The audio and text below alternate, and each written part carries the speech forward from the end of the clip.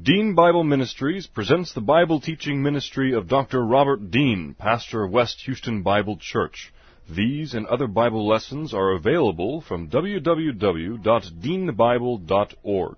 Now let's listen to our lesson from God's Word, the Bible.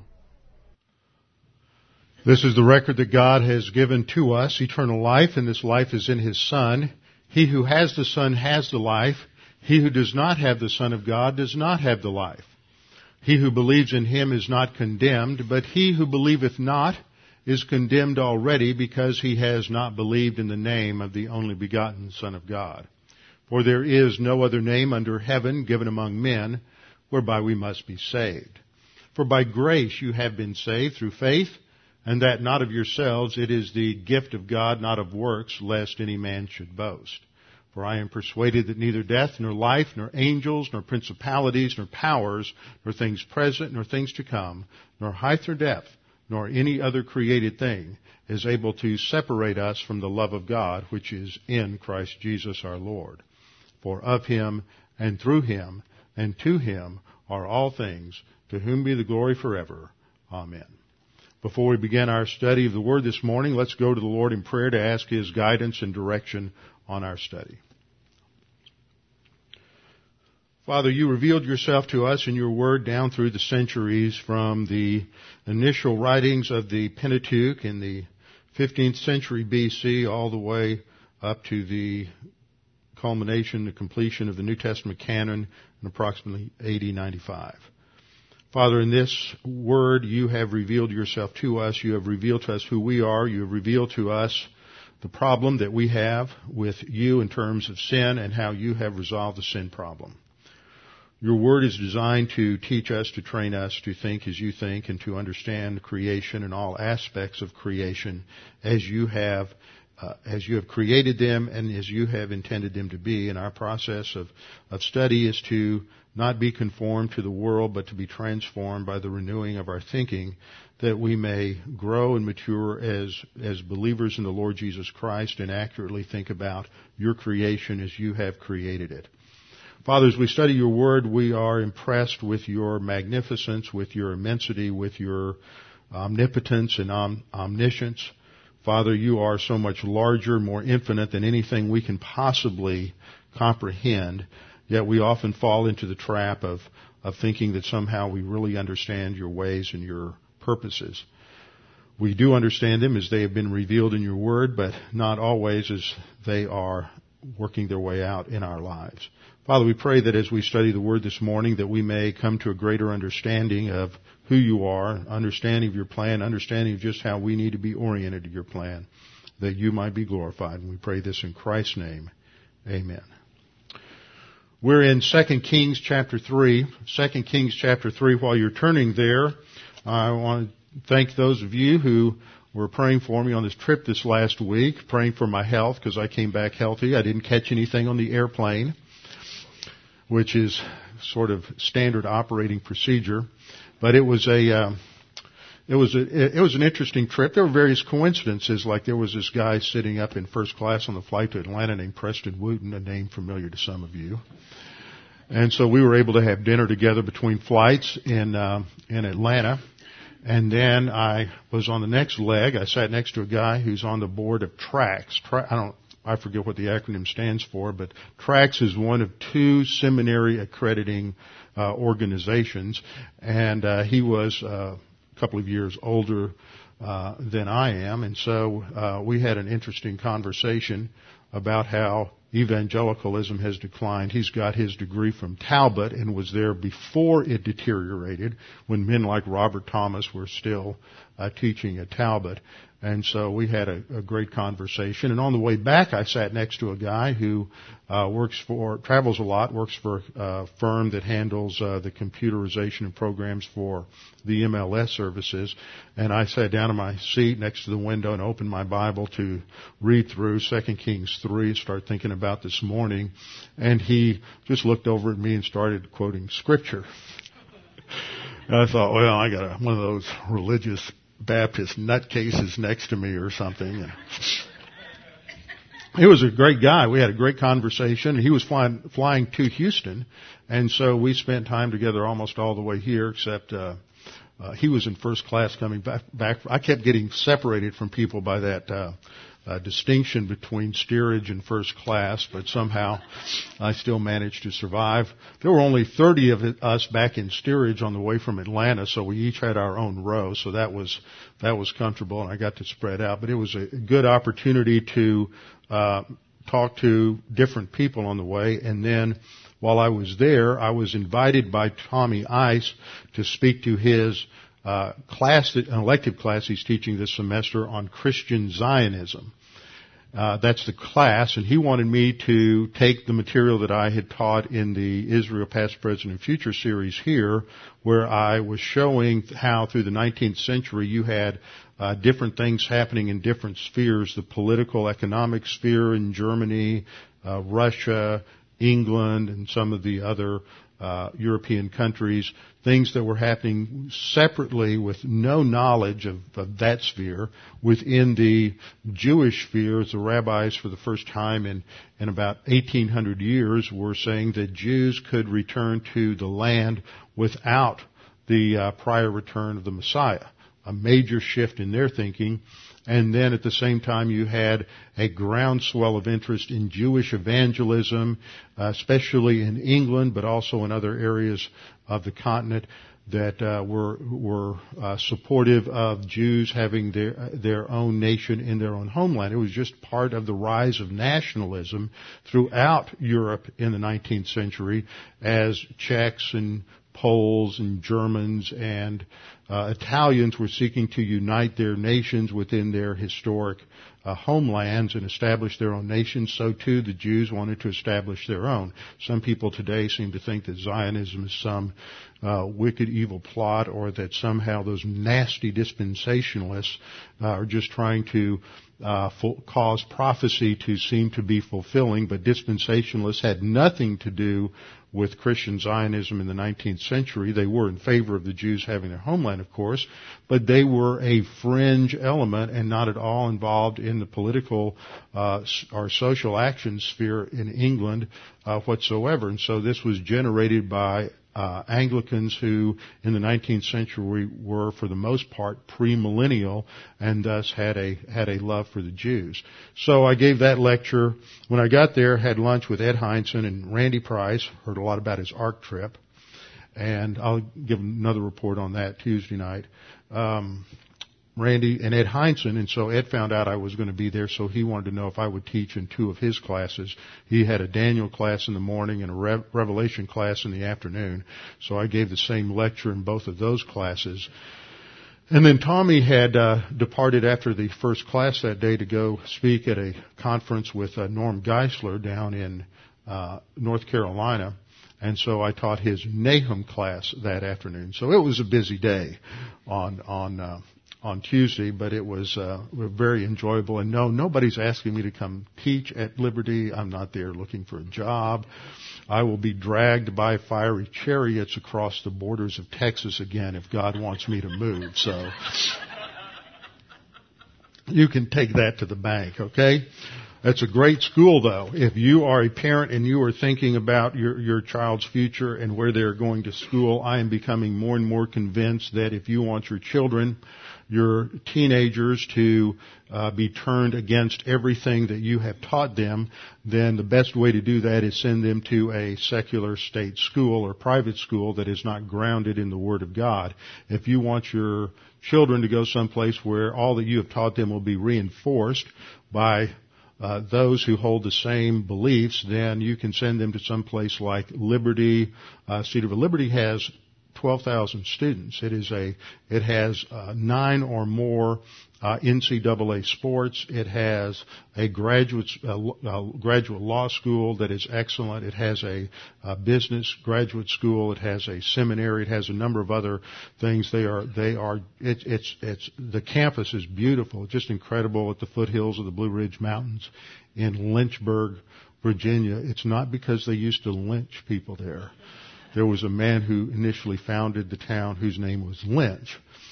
And he was not one who lynched people either. So they even have a man-made ski slope with this new fabric that's like the bottom part of a piece of Velcro, the stiff part that has the little plastic little hook that comes up, and yet it's a little thicker, and it sits on about a 2-inch pad, and you keep it moist. They have these misting sprinklers around, and from what I was told, it handles better than artificial snow. It's more like real snow than artificial snow.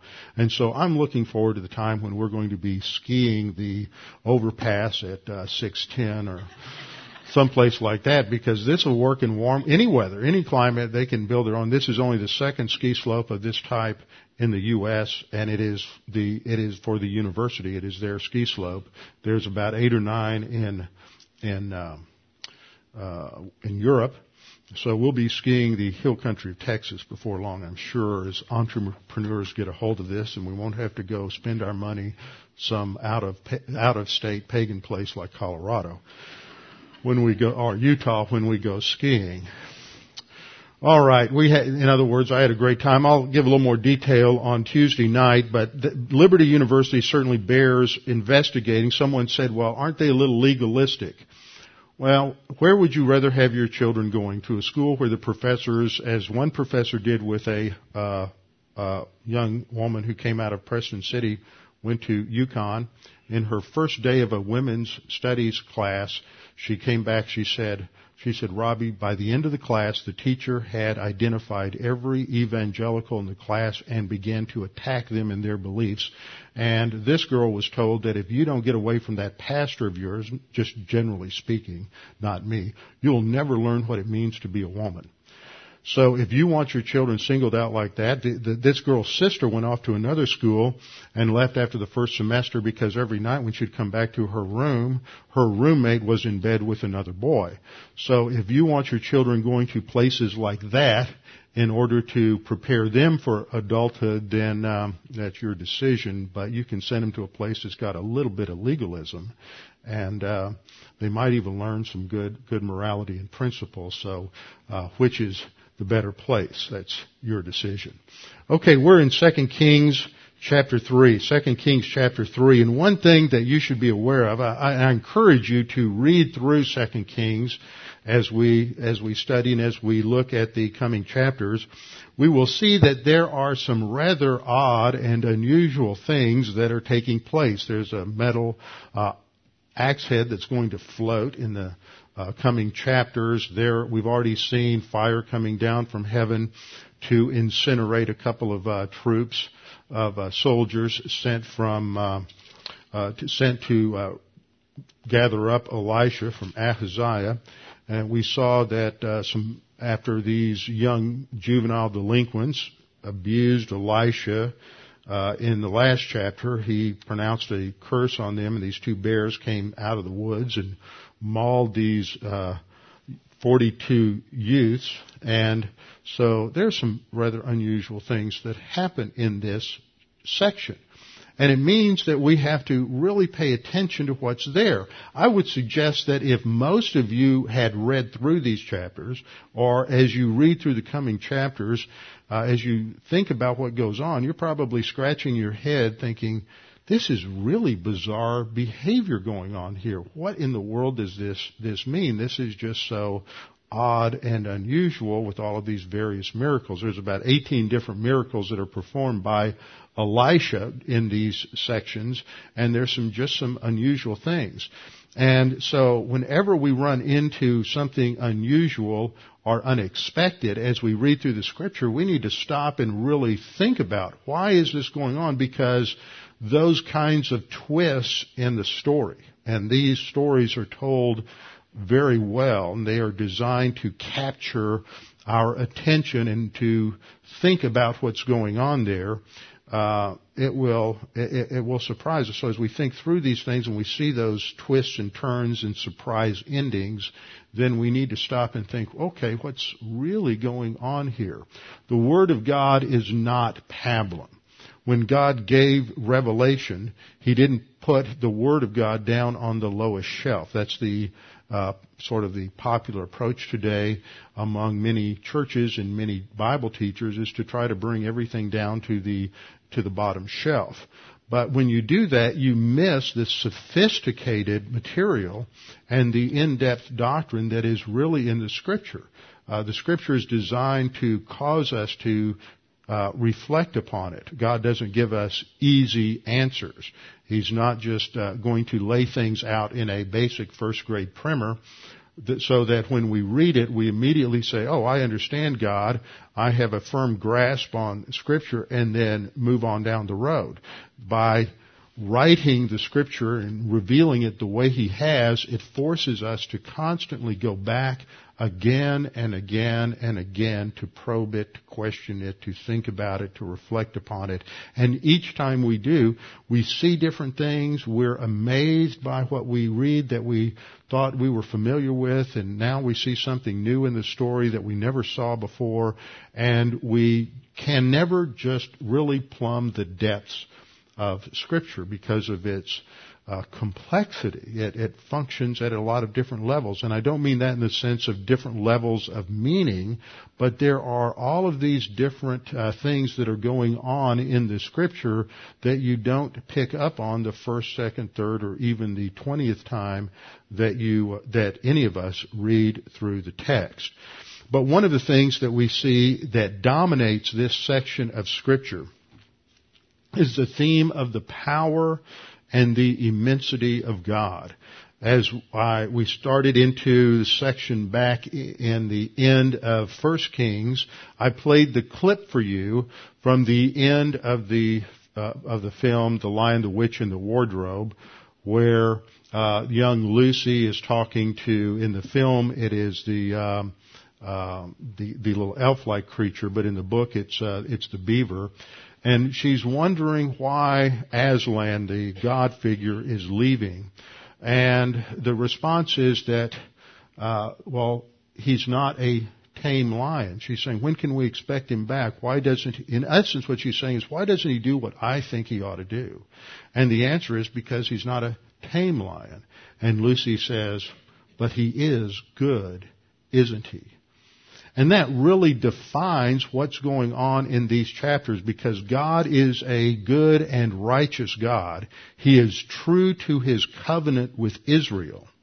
And so He is going to behave toward Israel in a manner that is totally consistent and faithful with what He has said in His covenant. And in the same way, God is just as true to His word towards each one of us, so that we can always count on Him to do that which is right, that which is just, and that which conforms to His word. But it's not always what we expect. In fact, God often surprises us. Just as we think we have a handle on God's plan and purposes and what He's doing on our life, suddenly everything turns topsy-turvy, and we get surprised.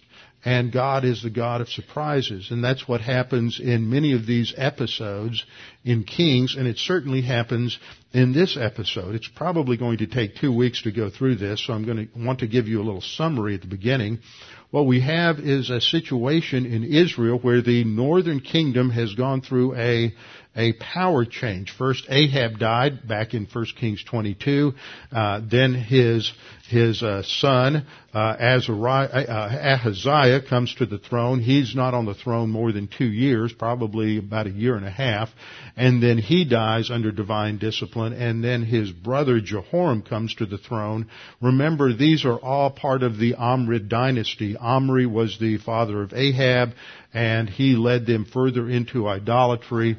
He was the one who brought about this arranged marriage between Ahab and Jezebel, bringing the most evil, pernicious, perverted religion known to man into the northern kingdom, the worship of Baal. And so things deteriorated into just rank degeneracy in the northern kingdom. The perversion in the United States is quickly approaching that level, so it'll be interesting to see how God brings discipline upon us. But in that day, he brought discipline through the leaders. And so he disciplines Ahab, he disciplines Ahaziah, and then his brother becomes the king. But his brother seems to have learned something. Not much. Something. He's not as evil as the others, but evil's a relative term, and he's still evil in the sight of the Lord. He just has realized that Baal doesn't do anything. He's been defeated at Mount Carmel. He's been defeated by when his brother sought to get healing from the Baal of Ekron. He was defeated again by Elijah, so he backs off of that, and he just follows in the perversion of the northern kingdom in the idolatry brought in by Jeroboam the first. So, with all of this turmoil in the leadership of the northern kingdom, Moab decides to revolt. Now, Moab is a vassal kingdom to the southeast of Judah, across the Dead Sea, and they have been held in a position of oppression by the northern kingdom of Israel for a number of years since the time of Omri, and they have been paying this oppressive tribute every year, and now they want to get out from under the thumb of the northern kingdom, and so they revolt. They quit paying their taxes, quit paying their tribute, and so Jehoram, otherwise in other passages he's known as Joram because there's a Jehoram in the southern kingdom, so we'll get confused over that, I'm sure. But this Jehoram decides to put together an alliance of kings, and so we have the three kings come together, and he talks to Jehoshaphat. Jehoshaphat throws in with him 100%, and then they get the king of Edom, who is a vassal of probably Judah at this time, and they are going to raise an army and attack the king of Moab. And as they do this, they come up on this strategy to head around the southern tip of the Dead Sea through the Negev, which, for those of you who have been there, that's down there north of Eilat. And you remember that nice Scirocco wind we faced when we'd walked back across from Jordan. The temperature was about 120 with a wind chill of 140. It was like walking into a hairdryer. And that area down there, the Arava, the Negev, is extremely dry and parched, and there's just no water. But they decided to go across that land, and after 7 days of no water, they're all about to die. Their animals are about to die of thirst. They're about to die of thirst. And finally somebody got the great idea, well, let's see what God has to say. Let's see if there's a prophet among us. And, of course, Jehoram initially says, well, God just wants to kill us all. Typical carnal believer or unbeliever mentality. It's all God's fault. I made the bad decisions, but let's blame God. And so they come across the Negev, and they find that Elisha is among those who are following the army with the army. They ask him for the word of God, and he gives a pronouncement that's really interesting. This pronouncement, because we have to decide if Elijah is telling them what to do, or if, Elisha is telling them what to do, or if Elisha is simply stating what they will do. That's a big difference. Is he telling them what they are to do, or is he just telling them what they will do, even though it's not the right thing to do? So we have that episode, and then God miraculously provides water for them. And as the king of Moab comes against them, and he sees this water on the ground that God has provided, it looks to them like it's blood, and they jump to the conclusion that these three kings have fallen out amongst themselves and massacred one another. And so this is a great opportunity for them to take advantage of the turmoil in the camp of the Israelites and the others, and to attack them and defeat them. And as they charge into the camp, in fact, they are charging into an ambush, and they get pretty much wiped out. And then there's just this slaughter as the troops of Judah and Israel and Edom pursue them back up north through Moab until they come to the central city in Moab. And then we come into a really interesting scenario, because the king of Moab is about to face defeat, and so he is going to pull out his last possible maneuver to manipulate their god Chemosh into giving them victory. And so he brings his oldest son up onto the ramparts, up onto the wall around the city, and he sacrifices him as an olah, as a burnt offering. You know, the height of paganism, and that's described in down towards the end of the chapter. And then verse 27, and then the most unusual thing happens at the last part of the verse. This is where it surprises us, because we are led to believe up to this point that God is with the armies of Israel and Judah and is going to give them victory. And then there's this sacrifice of the eldest son on the wall of the city. And we read in the last part, and there was great wrath against Israel, so they departed from him and returned to their own land. So it sounds as if Israel has been defeated, and it is because the king of Moab, Mesha, has sacrificed his eldest son on the wall, and that Yahweh is now in defeat. Interesting little scenario.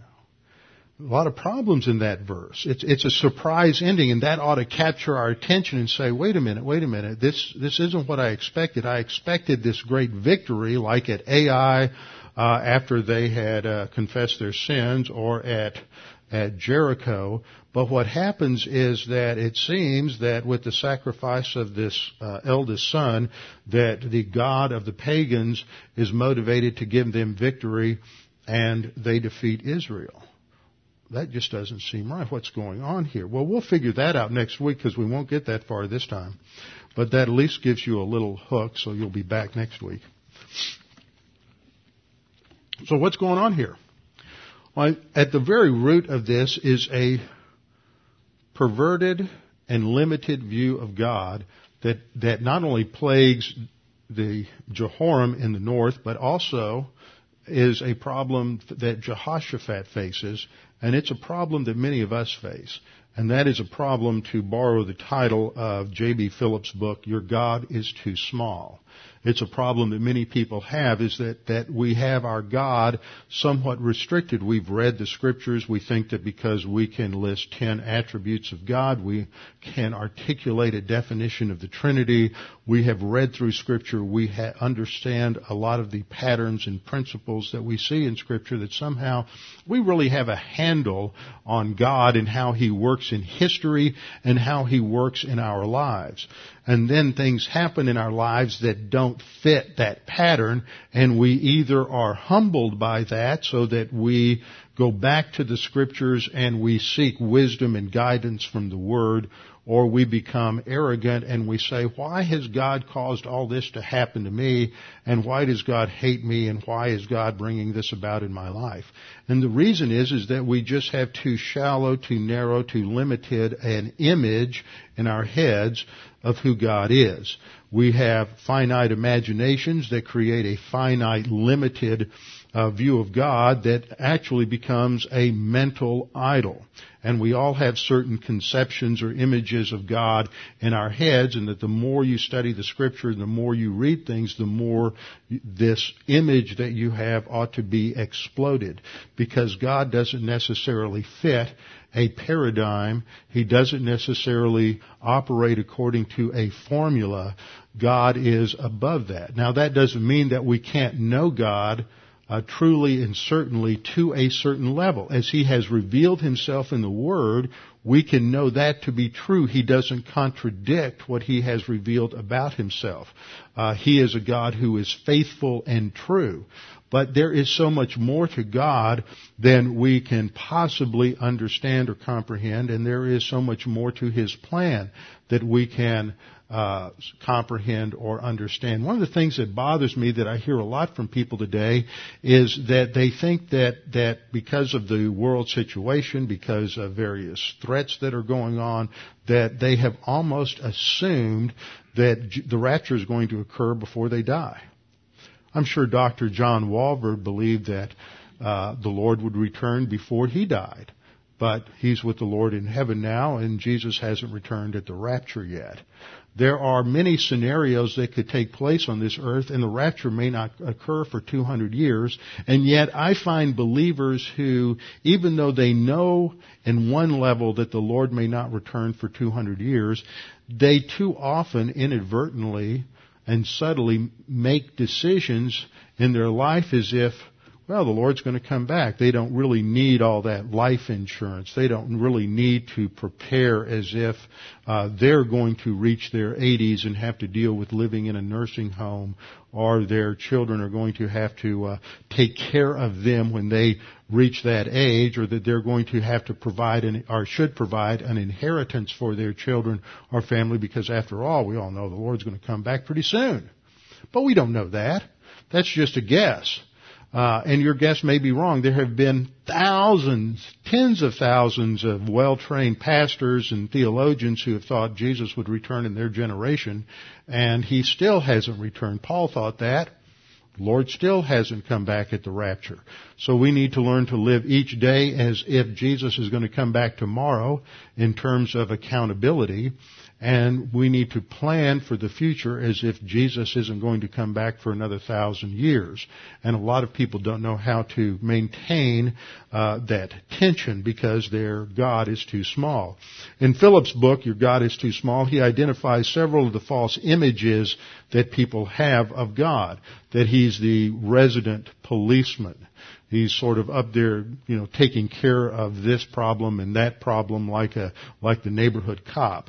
Or he calls it the parental hangover. They just look at God as if he's a larger image of their parents. And so he's up there to kind of scold them if they're wrong and to give them good presents if they behave well. Others have the rather impotent image of God as just an old man. He's just this kind old figure sitting up there in heaven with a long white beard, something close to Santa Claus, who is easily swayed by their simple attempts at manipulation. Then there's folks who have a sort of a God in a box mentality. They have a very limited view of God, and that he always operates a certain way. They almost have a mechanistic, formulaic view of God in the way he operates in history and in their lives. Then there are those who have sort of the wimpy, feminist view of Jesus, the pale Galilean view, that Jesus is all about peace and love and gentleness. And after all, he said, turn the other cheek, didn't he? Of course, David has addressed that the last couple of times I've been gone, that really isn't what that text indicates. It's not about pacifism. It is about not easily taking offense when one has been insulted. They did not have a problem in ancient Israel of people running around slapping each other. So when Jesus says if someone slaps you on the cheek, turn the other cheek, it's not to be understood in a truly literal sort of sense. It had to do with a figure of speech that was understood at that time. And then we have people who have sort of a projected image of God. This is kind of what Charlie Clough talks about in some of his lessons in the framework. It's people who just have a view of God and he's just sort of a super man. He's just like a big, blow-up doll. He's just bigger and better than every human being, but he's just an enlarged human, and he has all these frailties and limitations. And then there's sort of the deist view of God as the managing director, that he's just sort of up there and every now and then he pays attention and says, oh, well, maybe I need to fix this or change that or whatever. But he's sort of an absentee landlord. There's lots of different ways in which people limit God. We can limit him by our own theology because we think that what we understand, as correct as it may be, that somehow we have a comprehensive and exhaustive understanding of God. We can never have and never will have a comprehensive and exhaustive view of God because we have finite minds. We will never have an infinite mind. Even 1 billion years into eternity future, we will still have a finite mind, and we will still be learning things about God that surprise us. And we're just beginning to learn that in our own lives now. So the basic problem that we see underlying this passage is the problem of the creature who seeks to invent his own view of God, and then he begins to worship that. That's the essence of idolatry. And whether it is an external idol made out of wood or metal or gold, or whether it is an internal image that we have, and many people have generated these really odd images of Jesus that they worship. They're not really worshiping the Jesus of the Gospels. They're not worshiping the God of the Bible, because God is so much grander, so much larger. He's infinite. We can't even grasp infinity, but God is infinite. He's omnipotent. He's omniscient. He's omnipresent. We know those words. We understand the definitions that God has all knowledge. But when you start thinking about what that means in terms of extrapolating all of the potential, all of the options, all of the things that could have happened, all of these things God knows. He knows what would have happened if Sodom had repented, if Tyre and Sidon had repented. He knows what would have happened if he had performed certain things a different way. He knows all of the alternatives, as the philosophers put it. He knows all of the factuals and all of the counterfactuals. So God is beyond our wildest imagination, but we can still know Him. We can know Him truly as He is, but we have to watch that we don't fall into the same trap that we find here, the trap of thinking that we really control God. You cannot reduce God to some sort of formula. Now, as we get into the chapter, the first thing we see in the first 3 verses is a summary evaluation of the reign of the not quite so evil Jehoram. And that's covered in the first 3 verses. We read now, Jehoram, the son of Ahab. So immediately when you hear that, you ought to hear the basso profundo vibrating in the background, because he is the paradigm of evil in ancient Israel. So as soon as you read that, you ought to think there's nothing good coming from the loins of Ahab. Now Jehoram, the son of Ahab, became king over Israel at Samaria in the 18th year of Jehoshaphat, king of Judah. Now, in the way the narrative unfolds in 1st and 2nd Kings, we really haven't studied the reign of Jehoshaphat yet. We get into Ahab and Jehoram first, where there is discussion about things that happened later in Jehoshaphat's reign. But Jehoshaphat is a good king in the southern kingdom. He is a king who instituted various reforms, and he is a king that is walking with God. Except he makes mistakes like we all do, including getting aligned with pagan unbelievers. I'm running into a little problem on my computer. Morgan, if you'd run back and look, I think I left it in the conference room, the end of the table. There's a power cord that's probably plugged in back there. If you'd bring that to me, I can get plugged in again. Okay, so he did evil in the sight of the Lord.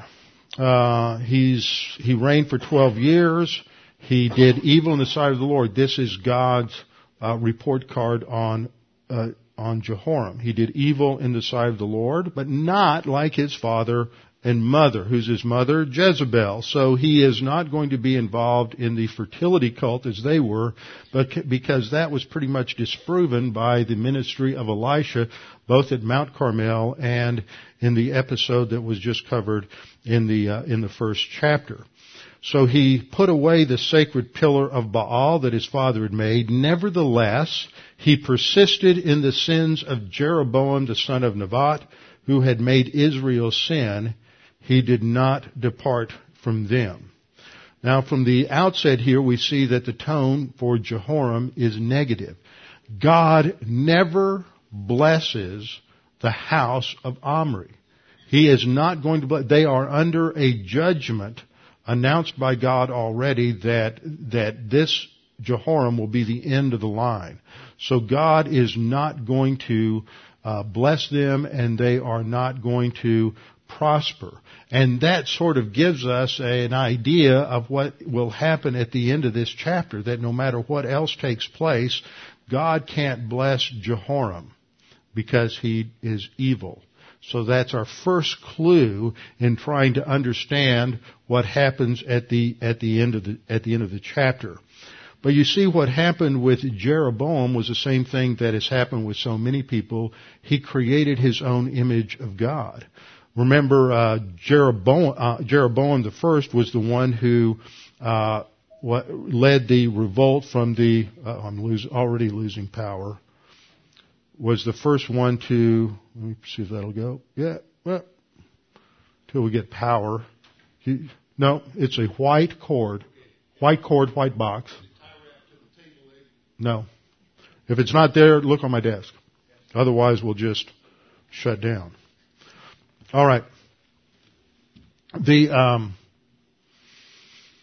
Where was I? That's not going to do any good, so we just won't look at that. Okay. What Jeroboam did was that when he led the tax revolt against Rehoboam, because Rehoboam was Solomon's son, and Solomon had increased the taxes so egregiously, and Rehoboam followed the older counselors and said that he would increase taxes as well. That Jeroboam led this tax revolt in the northern kingdom. The 10 tribes split off from the southern kingdom, and he realized that if he didn't do something, he was going to have a problem, because everybody up in the north was going to be trotting down to the southern kingdom, to Jerusalem, to worship at the temple several times. Did you find it? Nope? Okay. I'll just cut that off then. Several times during the year, and this would create a problem of loyalty between the northern kingdom and the southern kingdom, and he really wanted to establish his own separate identity. So what he did was he had 2 golden calves constructed. He had two golden calves constructed, and one was set at Bethel, and one was set at Dan. And he said, "This is the God who took you out of Egypt." See, that's what he did. He constructs his own view of God, his own idol, and he says, "This is Yahweh." See, that's what happens with a lot of people, is they construct this image of God in their head, and they say, that's the God of the Bible. It's not the God of the Bible at all. It's just their construct of the God of the Bible, because they've got a God that is too small. They haven't spent enough time in the text to really have an accurate view of who God is. Even though we'll never have a comprehensive view, we can have an accurate view. And so when the text says that he persisted in the sin of Jeroboam, the son of Nebat, who made Israel sin, what that tells us is he continues in this limited view of God and in this idolatry. And so the sin in the north continues. And then we come to the next set of verses 3 through 7, and this identifies for us the problem. Now, every good story has a conflict. Every good narrative has tension in it, and you have to figure out who's the hero and who's the bad guy. Well, in the Scriptures, the hero is always who? God. It's always God.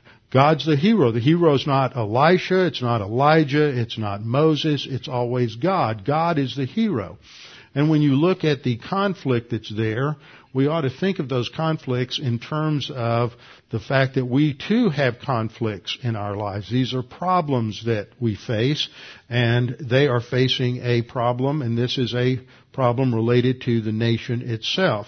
And so we read in verse 4, "Now Mesha, the king of Moab, was a sheep breeder, and he regularly paid the king of Israel 100,000 lambs and wool of 100,000 rams." That is an enormous amount of their production. They were probably paying well in excess of 50% of their gross national product to the northern kingdom of Israel. So this was an oppressive tribute upon the nation.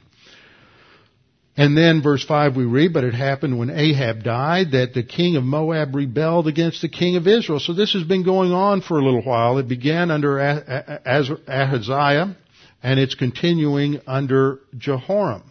And we can infer, although the text doesn't say, that there was probably some negotiations going on, that the northern kingdom would send them a collection notice when the tribute was past due, and they would send several collection officers down there to try to try to intimidate the Moabites, that if they didn't do something that Israel would take military action. Well, finally, with Jehoram on the throne, he takes action. So we read in verse 6 that Jehoram went out of Samaria at that time and mustered all of Israel. So he's going to invoke the military solution, but he knows that he can't do it on his own. So in verse 7 we read, then he went and sent to Jehoshaphat, king of Judah, saying, the king of Moab has rebelled against me. Will you go with me to fight against Moab? So Jehoram isn't king very long before he realizes he has to do something about this crisis of foreign policy in the north, and that he can't allow Mesha, who is the king of Moab, to continue to tweak his nose at Israel by not paying the tribute, and so he's going to send the troops down to straighten things out. Now, before we get any further in this, we have to pause a minute to make a couple of important observations related to Moab. First of all, we need to identify Moab and the role of Moab in the history of Israel. Now, we've lost the PowerPoint and the visual, but Moab exists on the southeastern flank of Israel, or if you're actually looking at the area on the Transjordan side, they are to the south of that. They are just on the east side of the Dead Sea, part of the modern Hashemite kingdom of Jordan, and they are kind of in the middle there down to the lower edge of the Dead Sea, and then below them you have the kingdom of Edom. The Moabites have an important, though checkered, history in relationship to Israel. We know about the origin of Moab because in Genesis 19, verses 37 to 38, we have the record of the incest that was committed by Lot's two daughters with Lot. They decided by that time they weren't ever going to get any husbands, and so they were living in a cave down by the Dead Sea after the judgment on Sodom and Gomorrah. And on separate occasions they got their father drunk and committed incest with him, and they each became pregnant. The oldest daughter gave birth to a son that she named Moab, which sounds like the Hebrew word from my father. And the other daughter gave birth to a son she called Ben-Ami, which sounds like the phrase son of my kinsman. And so those the descendants of Moab and Ami or Ammon became the Moabites and the Ammonites, and even that name Ammon is perpetuated today in Amman, the capital of Jordan. So they are cousins to the Israelites. This is why God told Moses, or prohibited Moses in Deuteronomy chapter 2, verse 9 and following, that he was not to, they were not to attack the Moabites or the Ammonites when they went through their territory as they entered into the land. In Deuteronomy 2:9, the Lord told Moses, do not harass Moab, nor contend with them in battle, for I will not give you any of their land as a possession, because I have given Ar to the descendants of Lot as a possession. That's that territory on the southeastern side of the Dead Sea. So the first important fact that we recognize about Moab is guaranteed by God their own inheritance, their own land, and that Israel has no right to it. What does that tell us? That tells us that the northern kingdom is out of fellowship. They are sinning in their oppression of Moab. They're out of fellowship and they're in disobedience to God in many other areas, but they just, since the time of Omri, they don't care anything about what God has said, and so they enter into military conflict with the Moabites, defeat them, and oppress them as if they had a right to their production, and they have no right to their production. And so we see right off the bat that this whole adventure to continue the oppression of Moab is in violation of the will of God. So this is not going to be a God-honoring endeavor. Now, what we see here, to back off the text just a little bit in terms of application, we see that Jehoram is faced with a problem. We get faced with many different problems, whether you call it problems, whether you call it adversity, challenges, suffering, however you address it. We get faced with disappointments, things that don't go the way we think they should. We face financial challenges or health challenges or family challenges where you have to deal with elderly parents that can't take care of themselves anymore, or you have to deal with rebellious adolescent teenagers. You have problems in job challenges. We face a situation in the national economy that is somewhat of a problem, and many people have lost jobs and looking for jobs and are trying to figure out how they're going to make it. All kinds of problems related to the details of life. And so we have to ask the question, how are we to address challenges? How are we to solve problems, biblically speaking? And this goes all the way through the Scripture. Now, Jehoram is the picture of either the unbeliever or the rebellious believer who is not going to solve his problems the way God says, but is going to try to solve his problems from his own energy, from his own resources, from out of his own efforts. And so he tries to solve the problem by seeking the military solution, and the first thing he realizes is he can't do it alone, so he calls on Jehoshaphat in the same way his father had called on Jehoshaphat in an earlier endeavor. There are many parallels in this chapter to what happened in 1 Kings 22, so just flip back about 3 or 4 pages to 1 Kings chapter 22, and I want to focus your attention on the opening verses there. There was a time of a lot of war between Ahab and Syria earlier, fighting over the territory now referred to as the Golan Heights and in that area of the Transjordan. So in the third year, after there had not been any conflict for 3 years, peace doesn't last long over there, never has. It came to pass in the third year that Jehoshaphat, the king of Judah, went down to visit the king of Israel. The reason it says went down, he's not going from north to south, but in Israel, up and down have to do with elevation, and Jerusalem is a high point, and Samaria is much lower. So to walk from Jerusalem to Samaria, you have to go downhill, even though you're walking north.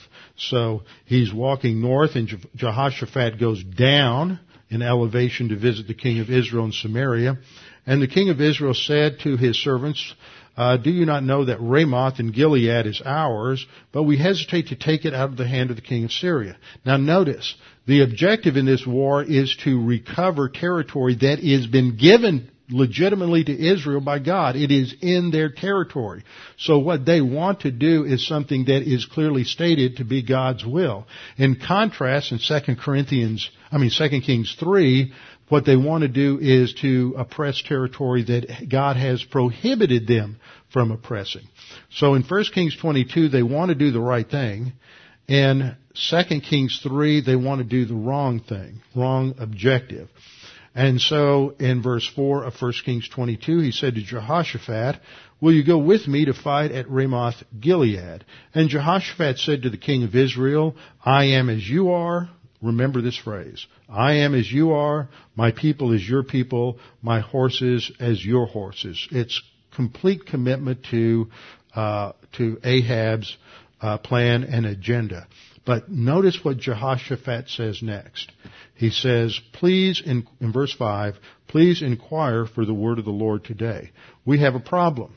We have an objective that God has promised us, and therefore, before we engage in solving the problem, we have to initially address the Lord. Now let's see what happens back in 2 Kings 3. 2 Kings 3, look at verse 7. Then he, that is Jehoram, went and sent to Jehoshaphat, king of Judah, saying, the king of Moab has rebelled against me. Will you go with me to fight against Moab? Look at Jehoshaphat's response. And he said, I will go up. I am as you are. My people is your people. My horses is your horses. Same thing. I'm 100% committed to your agenda and to going into the battle with you. But notice what he says next. Remember what he said back in 1 Kings 22? He said, is there a prophet among us so we can inquire of the Lord. He begins by saying the first thing we have to do before we solve a problem is we have to take it to the Lord. We have to seek divine guidance. We have to find out what God's will is on this. And the only way we can do this is that we have to go to a prophet to see what God is going to say to us through that prophet. They did not have a completed canon of Scripture at that time. The only way they could know God's specific will for them was to go to the prophet, since the canon was not complete and they had limited revelation. But in 2 Kings 3, Jehoshaphat does not say that. He's not seeking divine, that's not his priority anymore. He is falling into the agenda of Jehoram, thinking that, well, God blessed us the last time, He'll do it again. This is a trap people often fall into, is that we become too familiar in our relationship with God, and we just sort of assume that God is going to be with us in the same way He has in the past, and the decisions we make are good, and we don't take time to pray about it and to seek the Lord's guidance in His Word. And so, in verse 8 we read that he said, instead of saying, shall we seek the Lord or inquire of the Lord, he says, which way shall we go up? And Jehoram answers, by way of the wilderness of Edom. See, when you're out of fellowship and you're operating on human viewpoint, you often compound bad decisions with more bad decisions. And that's exactly what happens here. He's in disobedience to God. He is in idolatry, number one, worshiping a false god. Secondly, he wants to do something God has expressly prohibited. And third, he is going to make a decision on how to accomplish the goal of solving the problem by choosing bad methodology. He's going to take them through some of the most barren, dry wilderness that you could ever imagine. I mean, you can dig around in that soil forever and not find anything that's growing. And so they're going to get trapped out there after 7 days with no water, and they're going to be on the verge of a major catastrophe. And so one bad decision often compounds into more bad decisions, and the reason we often get involved in a lot of adversity is simply because we're compounding already bad decisions with more bad decisions, and we're failing to go to the Lord to seek His guidance and direction. So what do we learn at this point in terms of how we ought to face challenges and how they failed to face this challenge? They failed to inquire of the Lord. They failed to seek His guidance. Now that involves prayer. Going to the Lord in prayer and in the study of His Word, because in prayer God's just not going to tell you something because special revelation has ended. God is going to direct you through His Word. But Scripture says in Psalm 66:18 that if we regard iniquity in our heart, the Lord will not hear us. And the word for regard there is the Hebrew word ra'ah, which means to see, to evaluate, to examine.